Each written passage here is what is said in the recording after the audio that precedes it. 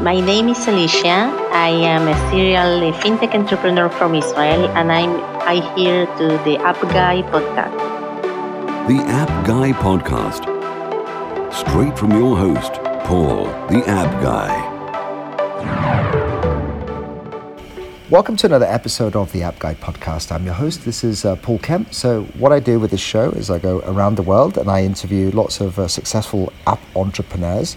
Today I'm actually recording this from Indonesia and I'm chatting with our guest who is in Singapore. He's just driven there and he is a successful app entrepreneur. You're going to learn a lot from our guest today. Do remember that if you enjoy my content, I would love a 5-star review from you on iTunes. It really does help out, and also you can leave any positive comments you like on other podcasting apps that you may use. So let me get today's episode underway and introduce Kay Minglani. Kay Minglani is the co-founder of Mindvalley, and he has built several apps, two of which have become, well, in fact, I know many of which have become successful apps with millions of users, and he's done some really innovative stuff, and he's been featured many times. We're going to learn a lot from Kay. Kay, welcome to the App Guy podcast. Thank you, Paul. Really appreciate it. Yeah, thanks for coming on the show. So, let's talk about the successes, because we love to hear about success stories. How have you got on with attracting so many millions of downloads? What's the secret ingredients that you're doing to get this number of users? Phenomenal. I don't think there is an easy way for sure. With every year that passes by in an entrepreneur's life, you tend to lose more hair. So I don't think there is any shortcut or an easy way here. But we started in 2013. That's when we actually started working on our first app. And we were one of the few lucky ones who actually hit it off in the first app. Usually never ever happens. And after that, we went on, did several other apps which did not get any installs or which were not even half as popular as the first one. The first app that we did was actually in the space of meditation and personal growth. It goes by the name Omvana, and at a given time, we were number one top grossing in about 37 countries in about health and fitness category. So how did we go about it? We actually gathered inspiration from a couple of people. 2013 was the year when Apple was just settling in the app market. They had about a couple of 100,000 apps, nowhere as close to what they have right now. The book App Empire had just hit the bookstores. We were the first ones to grab a copy. It's written by a guy called Chad Moretta, and the guy was creating emoji apps back then. And we were like, I think we can create something better and more meaningful. And 2013 was somewhere around the time when Google guys were talking about moonshot and toothpaste companies, which means something that a user would use day in, day out. And that's where we wanted to merge what we learned from some of the other apps and try to create something that people would use every single day. That was the number one lesson that we learned, and then we continue to work on that one. How can we create an app which people would use every single day? And we thought that meditation and personal growth was one area which was super niche. Nobody was focusing on it back then. Only Headspace had started to emerge, and we were like, I think we can nail it. And we went, spent a couple of months and built that app. So that's how we got started. Now, I love this already. I mean, in all the 500 odd episodes I've had, I've never heard the term toothpaste apps. And I guess that means that it's an app that we use every single day. And we often overlook that. And meditation apps, I built a meditation app and it pretty much tanked. But you managed to get this phenomenal growth. Was there any particular point in time that you can look back on and say, well, that was what achieved our success? Was it being featured or getting a mention in a top journal? So I actually think there are a couple of things, and let me just give some of the people who are listening in just a quick glimpse of how those things rank in some ways. So if you are looking for spending insane amount of money to build an app and launch the product, my suggestion is don't save your money and don't burn that for sure, because you're gonna spend, let's say, $50,000-$60,000 US dollars, build the best product, and hope a lot of users would come in, and that never holds true. Given that we have about 3.5 million apps on the App Store, to grab that eyeball, you will either have to have deep pockets, Otherwise, you're not going to get the users. So coming back to your question, what did we do that some of those things that actually worked in our favor? Number one is don't rely on PR. PR will only go so far in getting you that bump that you need in the App Store. The only magic word here is the user. You have to address the user's pain point and get that user at least logged back into the app at least 3 times, if not more. So I'll give you another couple of real strong examples, and we'll only focus on user as a concept and nothing else for the next few minutes. We realize that if we are in the meditation space, or let's take an example, you're in the tourism space, or somebody's in the social media app space, you got to realize that when US is sleeping, Asia is awake. Somebody should be using your app here, and when Asia sleeps, somebody needs to be using your app in the US.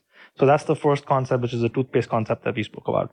Second is you got to focus on not bothering the user and going straight to delivering the value, which means don't bother the user with 15,000 pop-ups and then deliver what your app has to say. Give the value first, and the user will 100% come back again, right? So that's point number 2. Point number 3 is make sure you have a lot of freebies in the stuff, and don't have too much freebies, because then the user will only consume the free stuff and never get to paying you for it. So point number 1, we said, look at a concept which the users are going to use either both sides of the world, West and the East. Second is give genuine value and give it as quickly as you can without too many pop-ups, right? And number 3 is make sure you have enough free content to keep the user engaged, and make sure the user logs in at least 2 to 3 times, because Apple uses 100% that as an algorithm, and so does Google on Android. User needs to log back into the app, and there has to be constant interaction with those limited set of users that you initially get in the first 40 days or first 60 days. Should I go on? I mean, there are a couple of more things. Well, first of all, I would love for you to. I love this content and the experience you're sharing with us now. So what I've just summarized from you is point number 1, make sure the app has a worldwide appeal, so that it can be used around the world to continue, when sort of part of the world is sleeping, the other part is then waking up and using your app whilst brushing their teeth. The second is don't bother the user too much, and I think we overlook that so often because we want to monetize our apps so quickly, and yet we kind of forget to give the value first.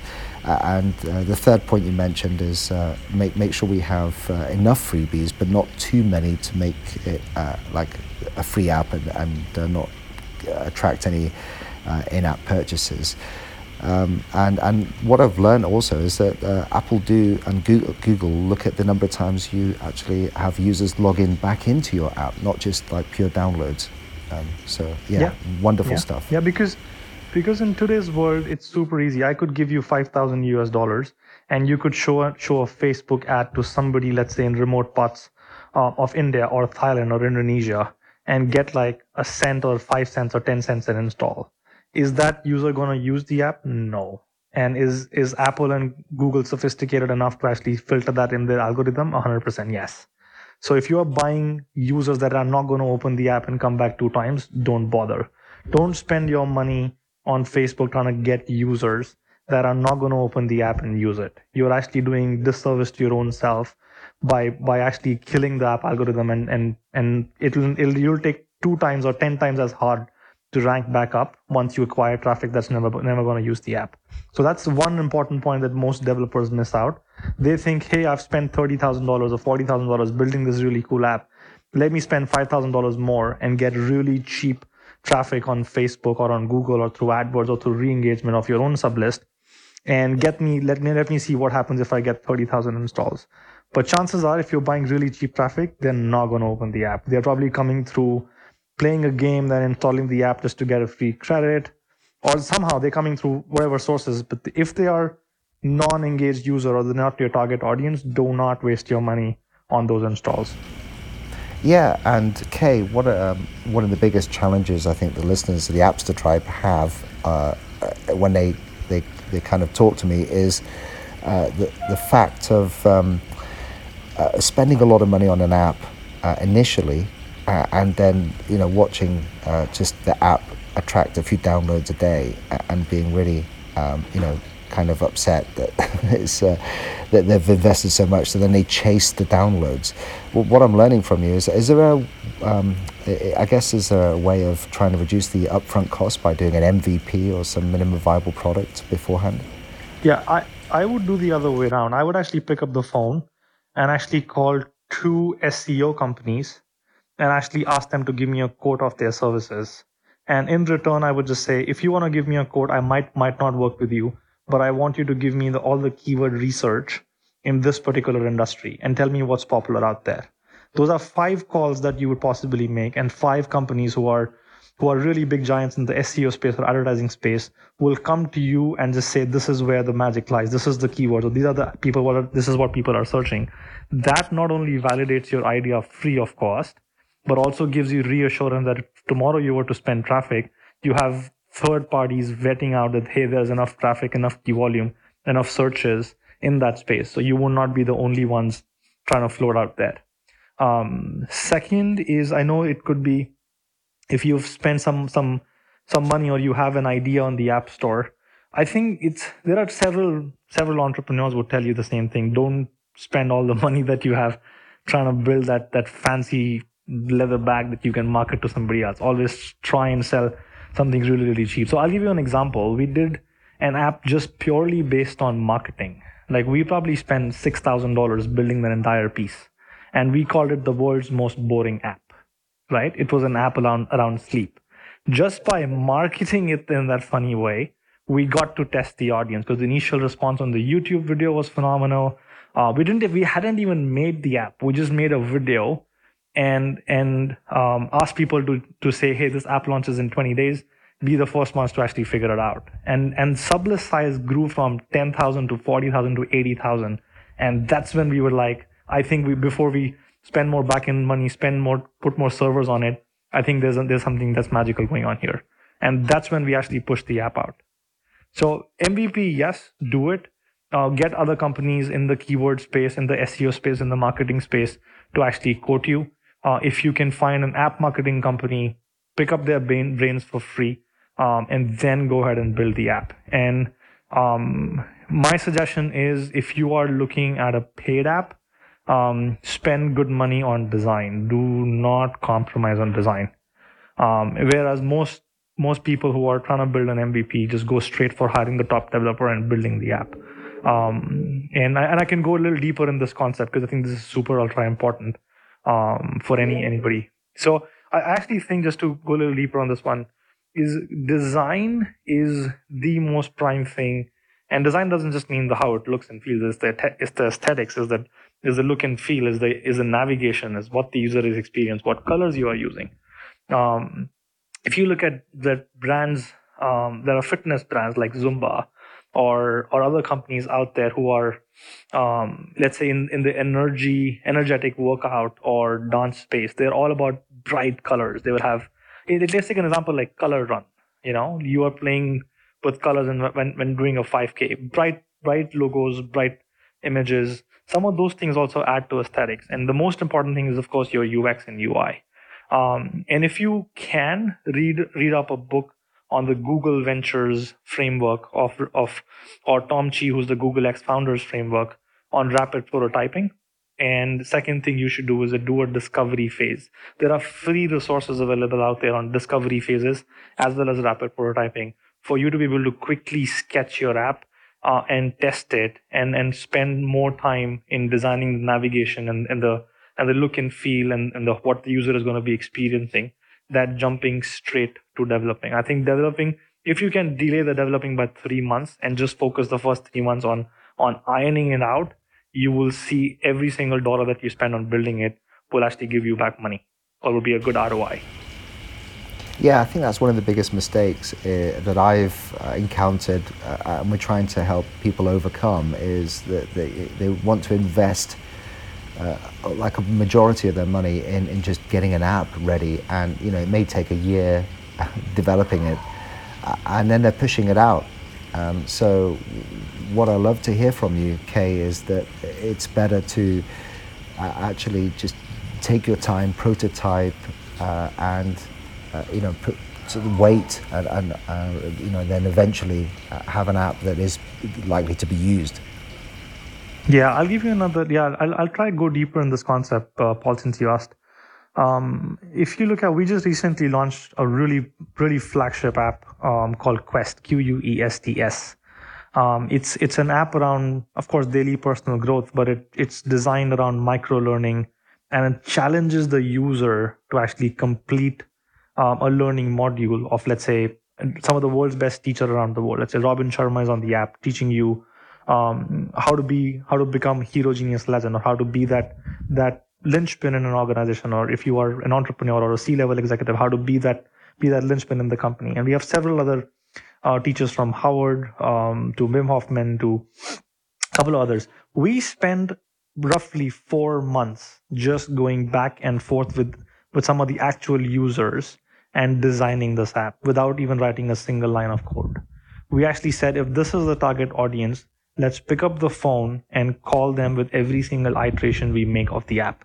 And we had literally dummy plastic boxes, which we had taken colored printouts on. This was the actual app. And we actually placed them on our table, and we actually did about 25 interviews every single week till we got that perfect navigation of why a user would consume the way it would consume and what would the learning look like. We literally spent 3 months, that's 90 days, before we even wrote a single line of code. And that actually saved us not only really precious money, but actually we were able to get that initial 50,000, 60,000 users and actually get the maximum value from them. Okay, this is extremely valuable because in all these episodes we've recorded, it's very rare that we hear the concept of interviewing the first 4 months of like your project, just interviewing the users and getting to know what really they're looking for. This is massively valuable, and I'm sure that pretty much 90% of people listening do not do that step when pushing an app onto the App Store. Yeah, and if I had $100 and if I were to spend that building an app, I would save the $100 for the first 90 days, nail the design, spend the first $25 to $30 just paying a really, really, really good designer in nailing the app for sure, and not only I would have that designer question me as much as he can from a user journey perspective or an onboarding perspective, and the remaining $70 that I'm left with, I would spend about $20 more or $25 more in a robust backend, and the remaining on developers. And I would be 100% certain that I've interviewed everybody. I cannot go wrong with at least the user base. I've spent enough money on the design, which means the user will have a phenomenal experience. And the remaining, my developers are doing anyways a good job of actually building it out. And I would choose one last thing, which is what is my actual strategy? Can I test this concept on web, or can I test this on iOS? I would make that decision before writing a single line of code. Kay, I wish I'd met you earlier. When I pushed out my meditation app, I did everything completely opposite to what you're suggesting. And that's probably why it failed. So it's lovely to go through all these steps and help everyone, just try and give them the best opportunity. Are there any other steps then you kind of, in the last few minutes that we have to talking with each other, is there any other valuable insights that you can think of that could help others who are struggling to just get that hit that they're looking for? I would say research. If that's the number one thing I tell my marketing guy. I mean, if that marketing person, or if my partner, or if even me for that matter, have not studied the App Store enough, I would say just stop. There is no point launching the app. So everybody on my team has test devices in every single form or shape, either if it's a tablet or an Android or an Apple TV or an Apple Watch. And they have to wake up and actually install 1 to 3 apps every single day and actually experience them. And I've given them a budget of, let's say, $100 every single week that you can go ahead and even install the paid apps just to see what's out there. Because 99% of the time, if you think you have a great idea, the neighbor next door has even greater. So unless and until you're studying the App Store, again, do not jump into it till the time you think you have thorough understanding of the US App Store or the local App Store that you are targeting. And even if, let's say, you're in Southeast Asia or Indonesia, for example, you should look at US App Store as well as the App Store that we're launching the app in. So Kay, we have a couple of minutes left. I just would love to know, like, from a successful app entrepreneur, what was it like? What was that feeling? Can you give us that day when you logged into your developer account and you saw this huge spike in downloads, or you knew that you had a hit? What did that feel like to know that you're on the road to success? Yeah, I think I just felt happy for the team more than the feeling, because I know they put in 10 times the effort that I put in, and they were super passionate. I mean, we still have a picture where all of us were in the office till 2 a.m. That was the time we actually got featured by Apple on their top 10 apps on the health side. And we were the first ones to actually feature on the iOS 10. So that was a good feeling, and that actually reinstilled the fact that you gotta utilize the market space to your advantage. Listen to what these guys are launching. Work with their technologies. Like the minute Apple came out with HealthKit, we were like, don't worry, stop everything, just focus on what the HealthKit is all about, and be the first one to actually ship that product, because Apple's gonna pick it up, feature you guys any which ways if you have done a good job. And our only objective was, how do we repeat that feeling that we got when we had the first $100,000 in our account? Was how do we replicate that feeling by just being the best of every single feature that the marketplace, either Android or on the iOS side, actually gives that to us. If iOS gives you a new app store, which is iOS 11, and you can have collaterals, you can have videos, make sure you're the first one on it. Make sure you have spent enough time and you're shipping the right product. So it's just about for us that replicating that feeling all over again. And it involves a lot of hard work. Yes, there's no doubt about it. But yeah, I hope that answers the question. Yeah, absolutely. And another genius, golden nugget you've just given us. Concentrate on those things that Apple are bringing out new on the iPhone, because that's the apps they're likely to feature. Incredible. Kay, how best can people reach out and connect with you and Mindvalley? What's the best way of getting in touch? They can just email me. I'm super active on email, even though I travel a lot. But they can just email me K, the letter K, at mindvalley.com. And I'll be more than happy to help out. Wonderful. Kay, it's been an incredibly enjoyable episode to record. This is why I do this podcast, is to meet people like yourself. Thanks so much for coming on. No, thanks for doing it, by the way. I know there are a lot of people who actually benefit a lot from this. So thanks for doing this job, by the way.